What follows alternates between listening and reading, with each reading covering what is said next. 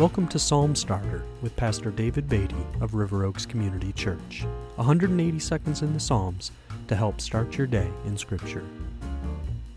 We continue today in Psalm 37, and I'm reading now from verses 18 to 29.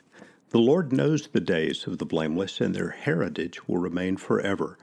They are not put to shame in evil times. In the days of famine they have abundance, but the wicked will perish. The enemies of the Lord are like the glory of the pastures. They vanish.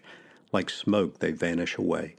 The wicked borrows but does not pay back, but the righteous is generous and gives.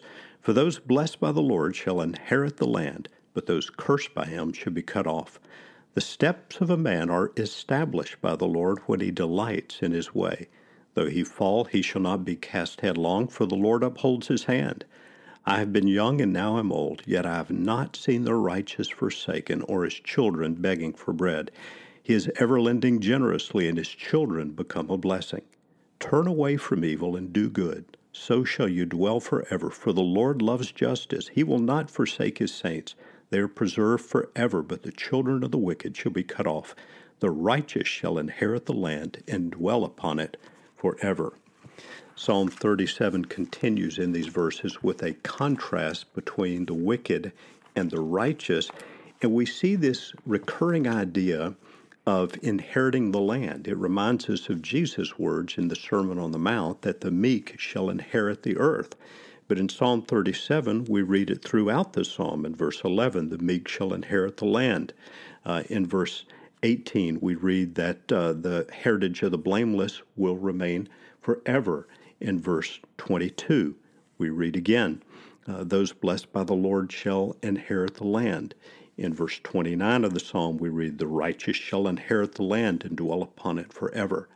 So what does all of this mean? All of this focus on inheriting the land? Is Scripture pointing us to some physical allotment of land that God has promised for us, as it was with the children of Israel in the Promised Land?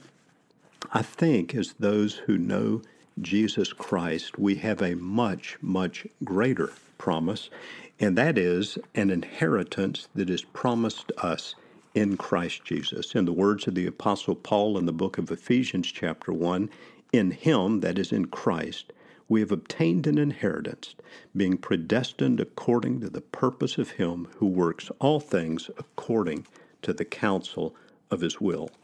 As we find our righteousness in Jesus Christ, not in love of this world, we will find that God has for us a far, far greater and an eternal inheritance.